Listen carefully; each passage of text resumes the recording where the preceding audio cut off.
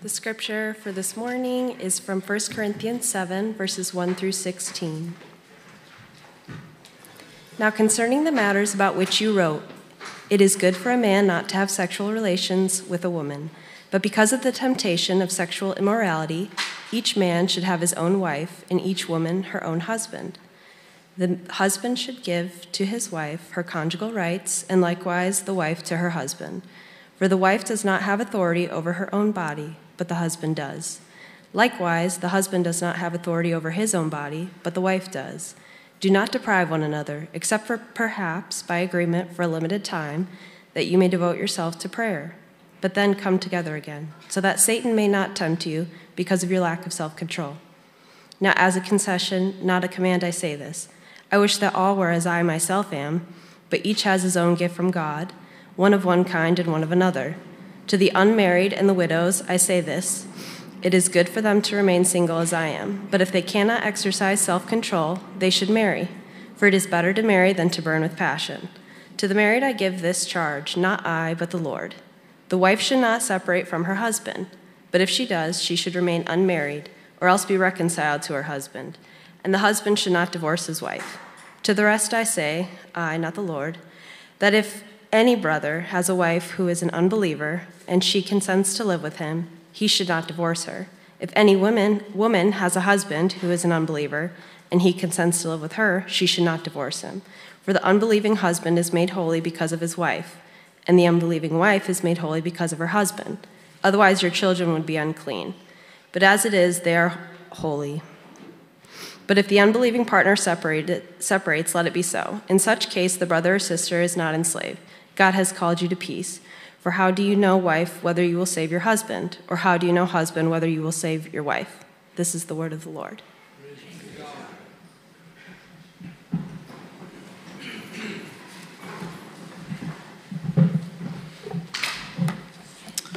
Well, good morning. So glad to be with you here, Downtown Congregation. My name is Oscar. I speak a little Spanish, so John, can you help out? Translate it. So good to be with you. This morning we are continuing our preaching series through 1 Corinthians, and it's Paul's first letter to the church in Corinth, and we find ourselves in this chapter 7, verses 1 through 16, where Paul gives specific principles on marriage, and he actually makes a connection with sex and holiness.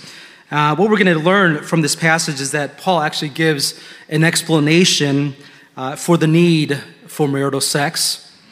He's going to give an endorsement to be self-control, and he's going to give an encouragement for marital longevity. Three particular things we're going to see this morning from this passage. Paul explains the need for marital sex. He's going to endorse the need to be self-control, and he's going to encourage marital longevity. I've entitled this sermon, Sex and Holiness. And the main idea of this passage, what we're going to see is that Paul gives the Corinthians a clear perspective on the beautiful dance between sex and holiness. Now, I know that seems like a paradox, but there is a connection here. And let me just describe to you what I mean by reading a quote from Tim Keller's book, The Meaning of Marriage. And as he's describing some of the benefits of marriage, he lists a few things that are really important here. He says this: romance, sex, laughter, and plain fun are the byproducts of this process of sanctification, refinement, glorification. These things are important, but they can't keep the marriage going through years and years of ordinary life. What keeps the marriage going is your commitment to your spouse's holiness. You're committed to his or her beauty. You're committed to his greatness and perfection. You're committed to her honesty and passion for the things of God. That's your job as a spouse. Any lesser goal than that, any smaller purpose, and you're just plain being married. He's making the connection that marriage is for the purpose of you as a spouse to sanctify your spouse, to bring them closer toward holiness. That's the purpose of marriage. Now, let me tell you why we need to listen to a message like this or a passage like this. We need to listen to a message like this because it's often in the church context, we don't really talk about sex. We even, sort of blush when we even use the word sex. And even this past week, or as I was preparing this sermon, I was thinking, man, I'm going to have to use the word sex a lot in this sermon. And yeah, we kind of chuckle and we laugh a little bit about it. But we need this passage because when we think about sex, we have a lot of connotations, worldly connotations that are associated by and with the word sex. But I want us to recognize that we need this passage because when we think about the word sex, we tend to feel guilty. We tend to feel ashamed. And even in the context of church, we tend to feel even more ashamed if we've ever disclosed the abuse that perhaps we faced with sex or the encounters that we've had that weren't necessarily godly or close to holiness in that way. So we need a passage that speaks clearly about the subject of sex. Now, there's clearly a lot of passages in the Bible that speak about sex. This isn't going to give us the full counsel that we ought to understand about sex, but certainly Paul is going to talk about it. And what I love about this passage is that he's not going to give some smug, simplistic answers related to sex. Paul is going to give he's going to sympathize with them as individuals. And he's going to clearly speak about marital sex and the purpose and the need for self-control and the need for longevity in marriage so that there could be holiness as a result of that. So this morning, what we're going to see here again is we're going to see that sex is good in marriage, verses 1 through 5. Verses 6 through 9, self-control is required for all. And in verses 10 to 16, steadfastness in marriage produces holiness. Having said that, let's pray. Oh, Father, we come to you now. And we're thankful, Lord, that you are the good God who gives us great gifts. And in particular, Lord, we're thankful that being made as sexual beings, Lord, we are thankful that you address our deepest longings. And even here in this passage, Lord, we're asking that you, by your Spirit, would reveal yourself, that we might see who you are, that we might respond as we are, in order that we might become the church for this world, a people that belong to you, a people holy, a royal priesthood. And we're thankful, Lord, that you've given us new identity. So redeem that which has been broken. Enable us to see the goodness of Christ in this passage. We pray this in Christ's name. Amen. Now, let me just do some exegetical framing as to why Paul would address this particular principle on marriage and on sex. It has something to do with what he says there in verses 1 and 2, right? Did you see the context there in verses 1 and 2? He's talking about sexual relations in verse 1, and he talks about sexual immorality in verse 2. How did Paul get to this point here? Well, you have to look back at the beginning of chapter 5 and verse 1. Chapter 5, verse 1 is the first place where we see this phrase, sexual immorality. Look at chapter 5, verse 1. It says, "It's actually reported that there is sexual immorality among you, and of a kind that is not tolerated even among pagans, for a man has his father's wife." Here Paul begins to address the particular situation in Corinth, that there was sexual immorality. And as the church saw this happening, they were content to let it dwell within the context of the church. Or look at verse 11 of chapter 5.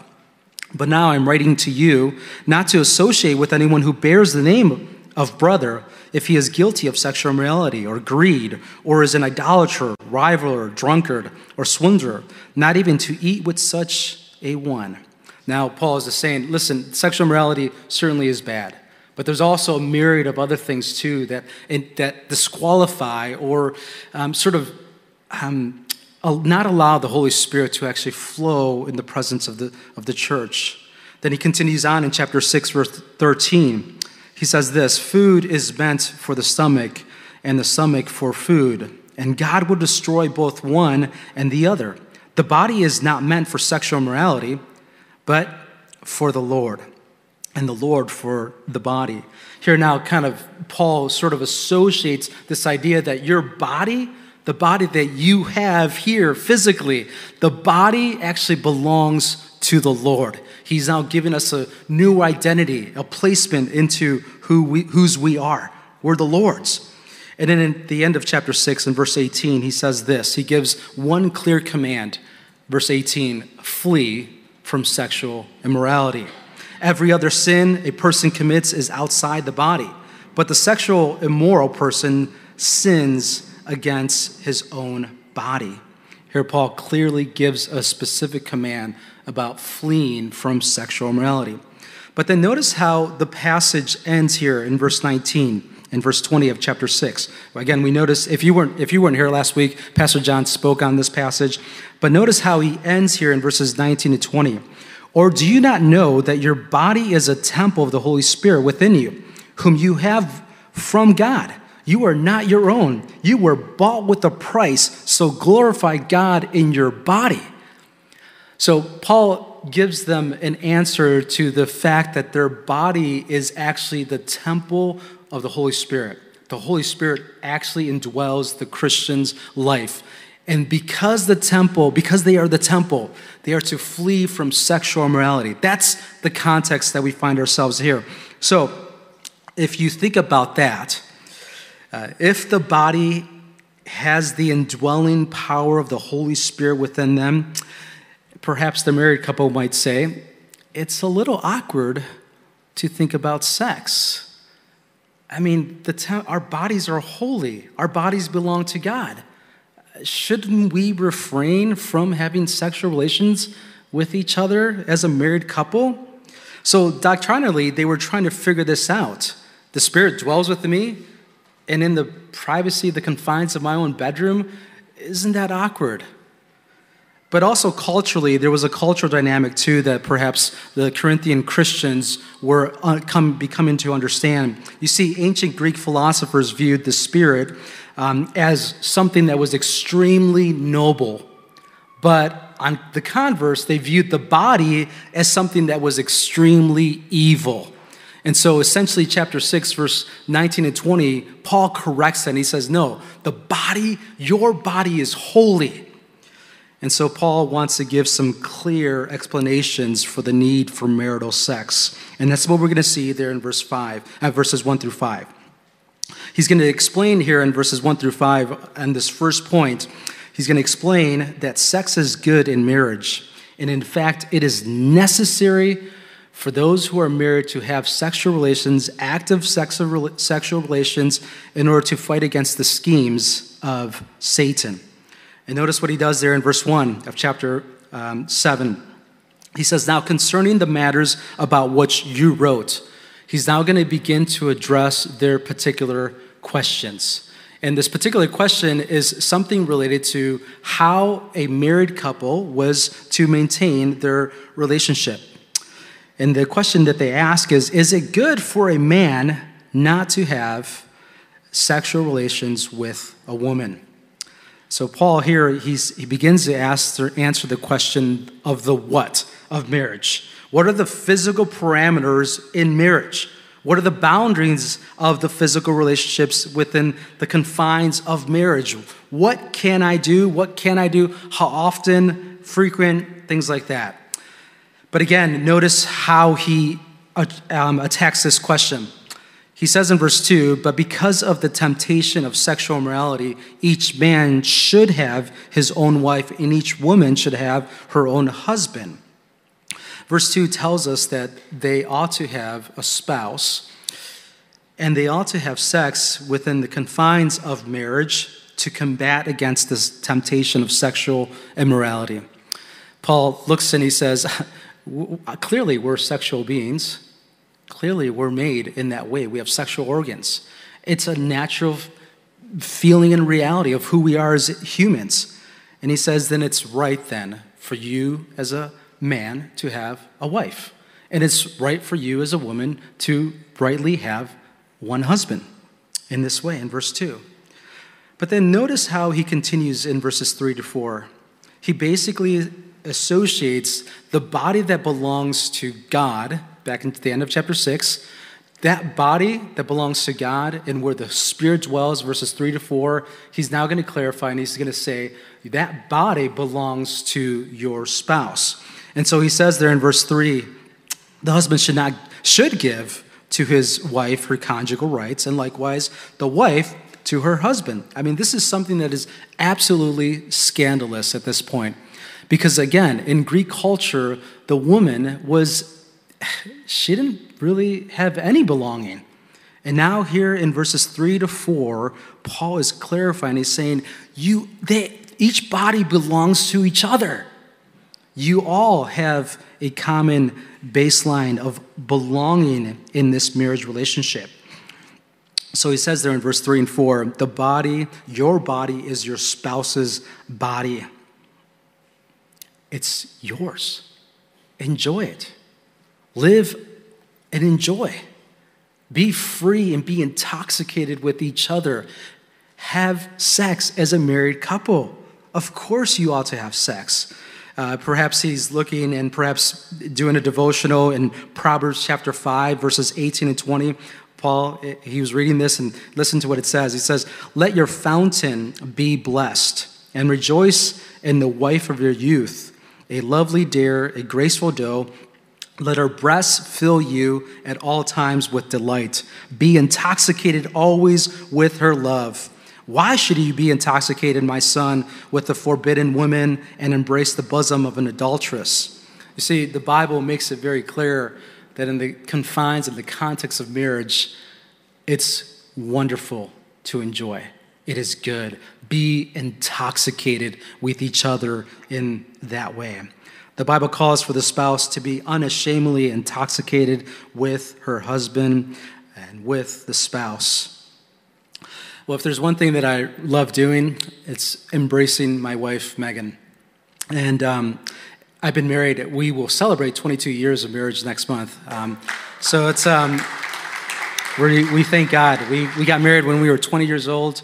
We were young. We were immature in a lot of ways. We had blissful love. But one of the things that I really enjoy in terms of showing my children and trying to show my children that I absolutely love her. Oftentimes when we're making food, dinner, I'm cutting on one counter, she's cutting on another counter, and I turn around and I just hug her, and then I start kissing her.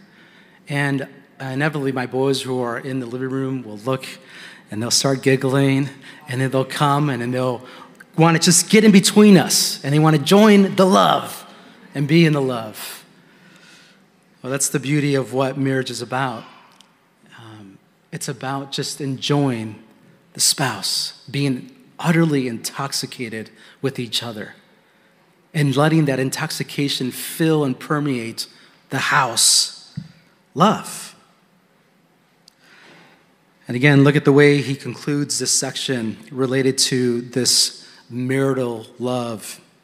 And beginning in verse 5, he says that we ought to, that abstinence and refraining from sex, it must be a mutual consent.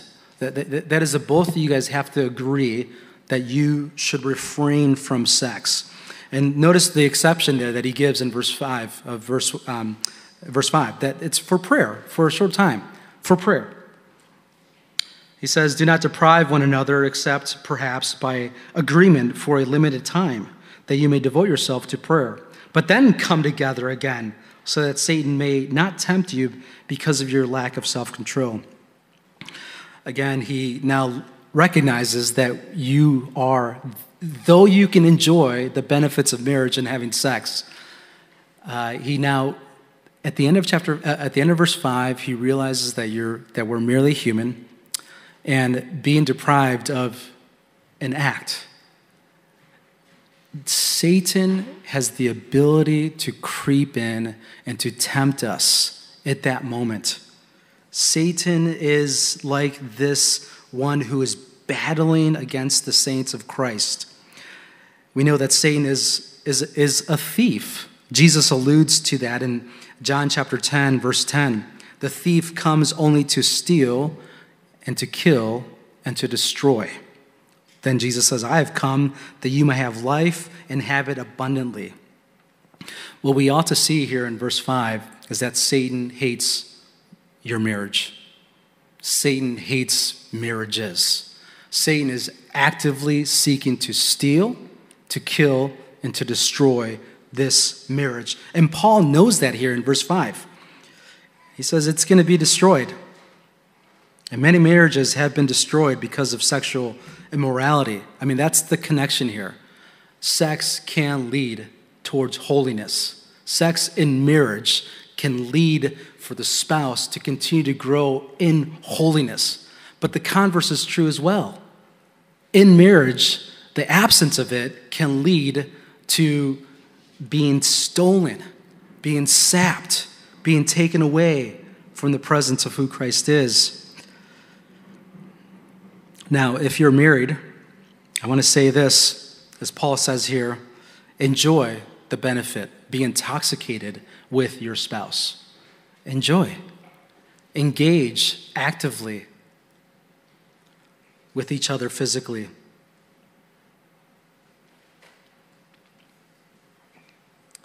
About 17 years ago,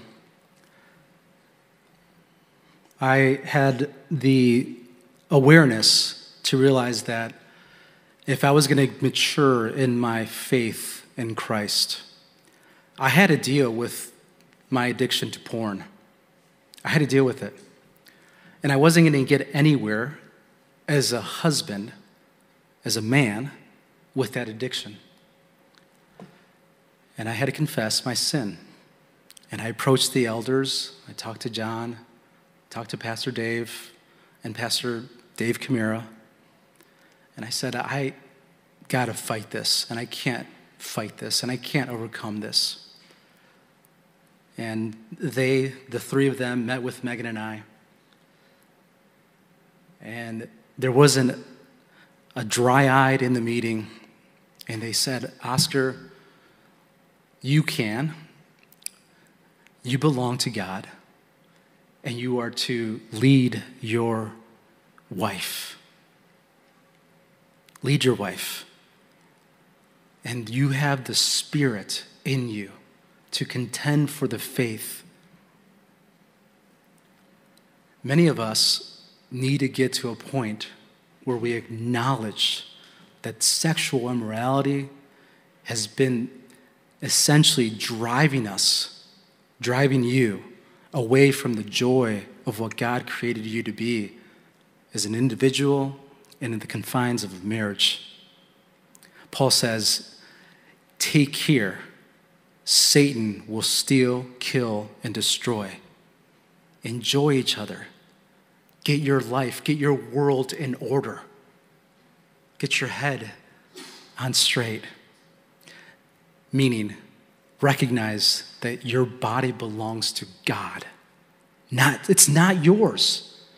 And if you're married, your body belongs to your spouse. And give your spouse all of who you are. So when they're on business trips, you give yourself all to who you are. And you refrain. And you hold out. And you maintain your purity in Christ. Paul gives, in verses 1 through 5, Paul shares and he explains the need for marital sex. And he says that sex is good in marriage and it is necessary in order to fight against the schemes of the enemy. Secondly, in verses 6 through 9, Paul endorses the reality of being self-control, the need to be self-controlled. In verses 6 through 9, notice what he says in verse 6. Now, as a concession, not a command, I say this. I wish that all were as I myself am, but each has his own gift from God. one of one kind and one of another. To the unmarried and the widows, I say that it is good for them to remain single as I am. But if they cannot exercise self-control, they should marry, for it is better to marry than to burn with passion. Again, he's going to allude to the idea of needing to maintain self-control in this section. He's going to call them to actually maintain self-control.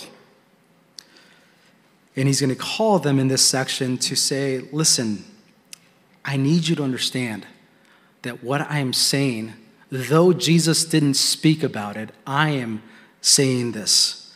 That's what he means there in verse 6. Now as a concession, not a command. He's alluding to the fact that it wasn't, Jesus never really mentioned this, but what I am saying ought to be understood as scripture and authoritatively.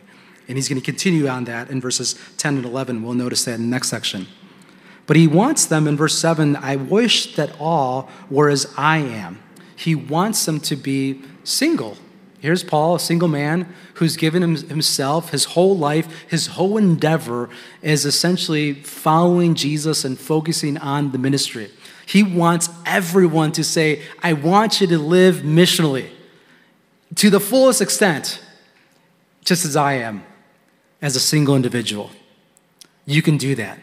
You can give yourself to the ministry, to the mission.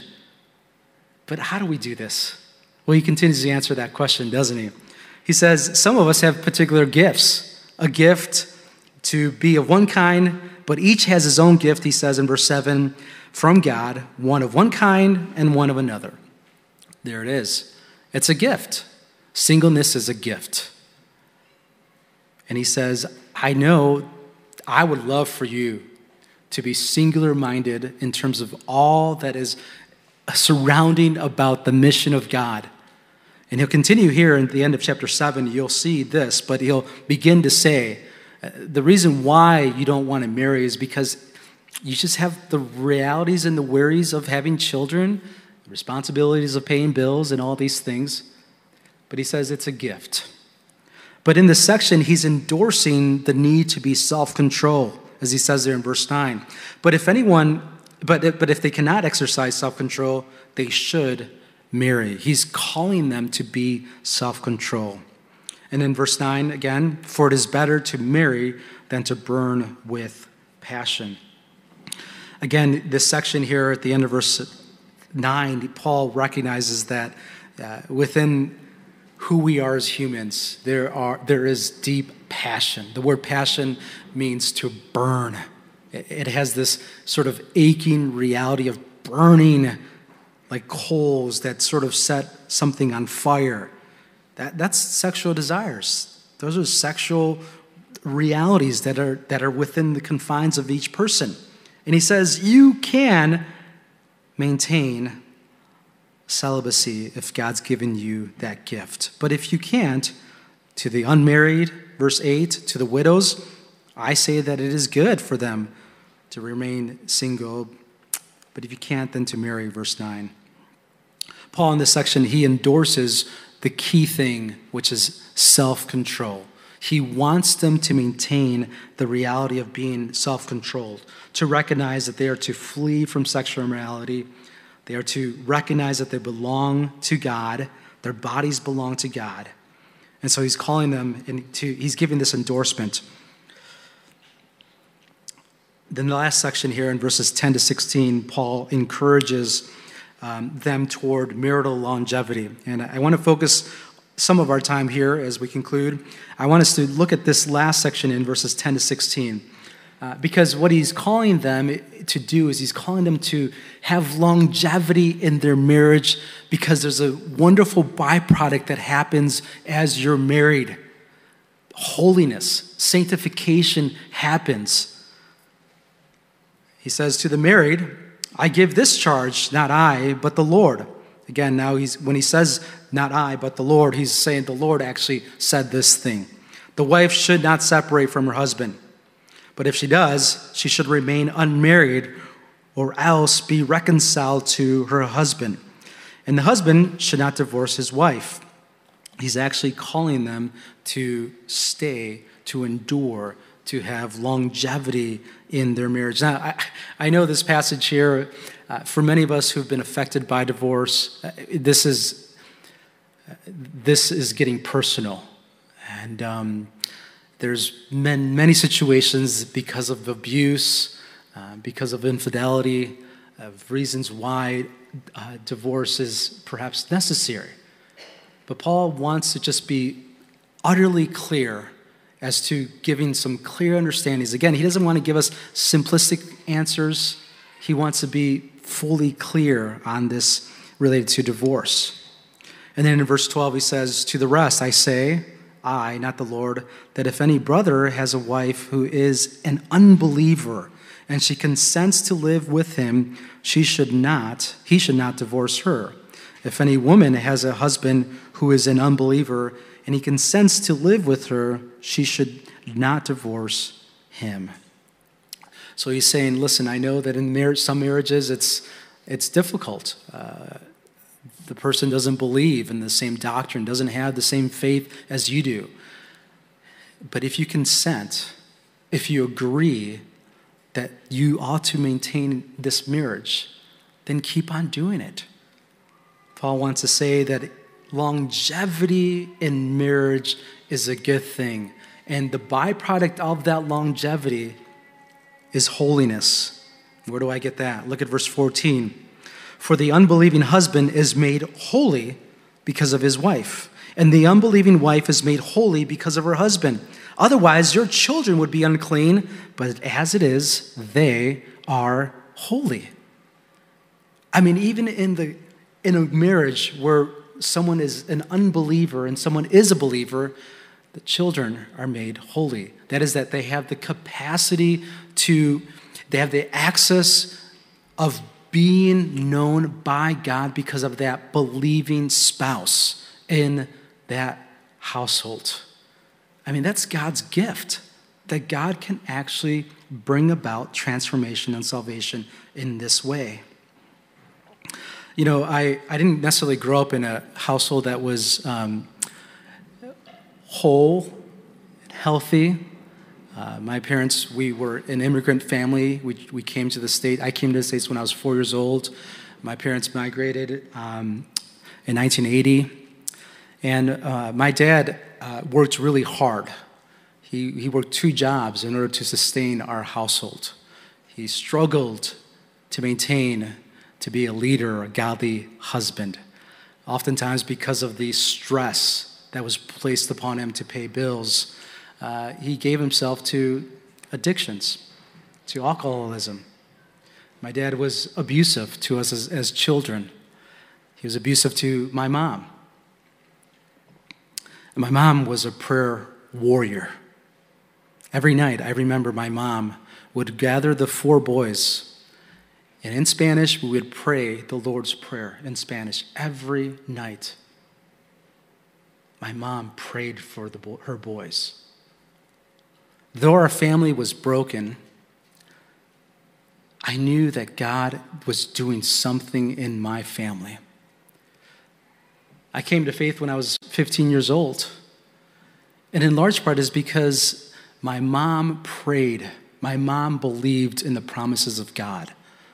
My mom knew that if she maintained stability out of a chaotic home, perhaps God might reach their lives.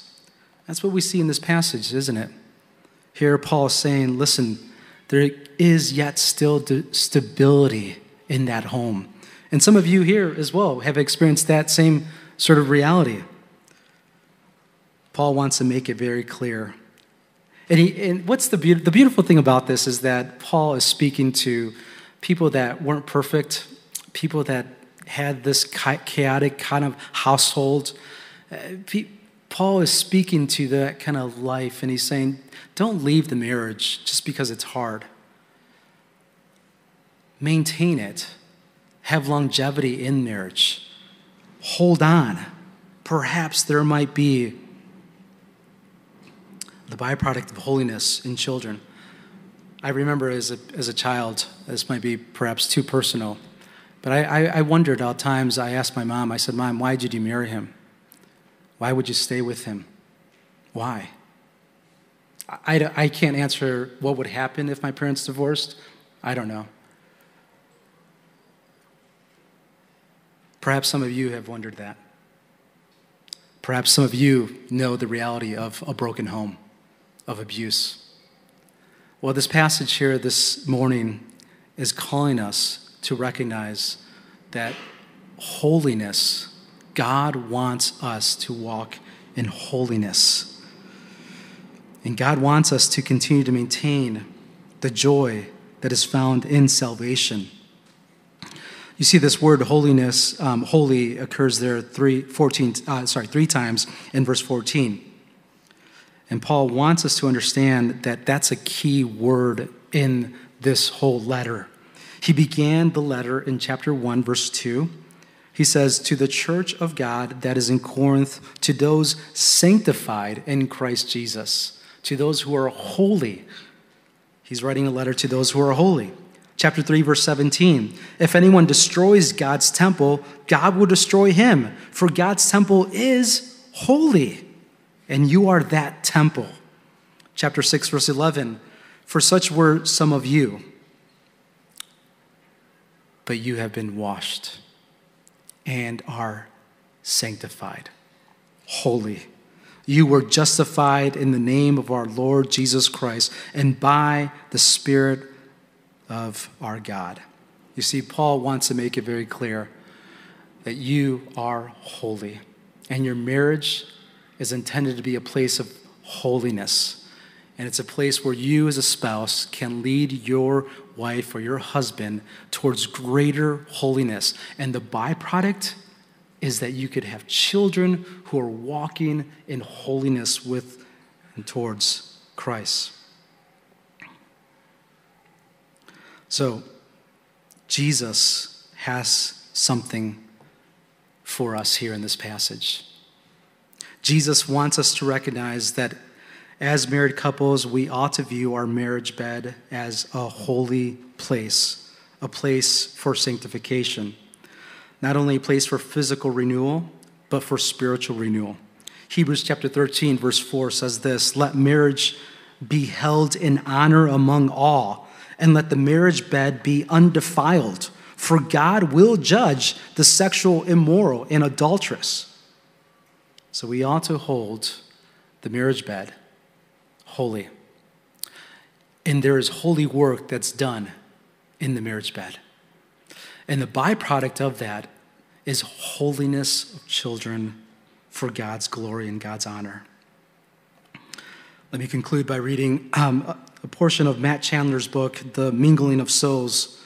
He says, God has seen our unloveliness, a deep brokenness and rebellion in our hearts, and instead of withdrawing, he pursues us to the beautiful end. He made an eternal covenant to sinners because of his great love for us. And because grace is true, you can face the world with all its dangers and troubles, knowing you have been established forever as blameless by the holy groom, Jesus Christ. So for those of us who are single, pursue your holy groom, Jesus. May you maintain self-control in the power of the Holy Spirit as your bodies are holy temples of the Lord. For those of us who are married, may we maintain holiness and love and serve our spouse. For those of us who are the gift of children, may we live in such a way that leads a path for them in holiness, that they might take hold of the promises of Christ. Let us pray. Lord Jesus, we are thankful that you love us, you care for us. We're thankful, Lord, that you created us as sexual beings and you satisfy our longings in you. Give us a greater view of who you are in order that we might continue to contend for the faith, for your glory and for our good. We pray this in Christ's name. Amen.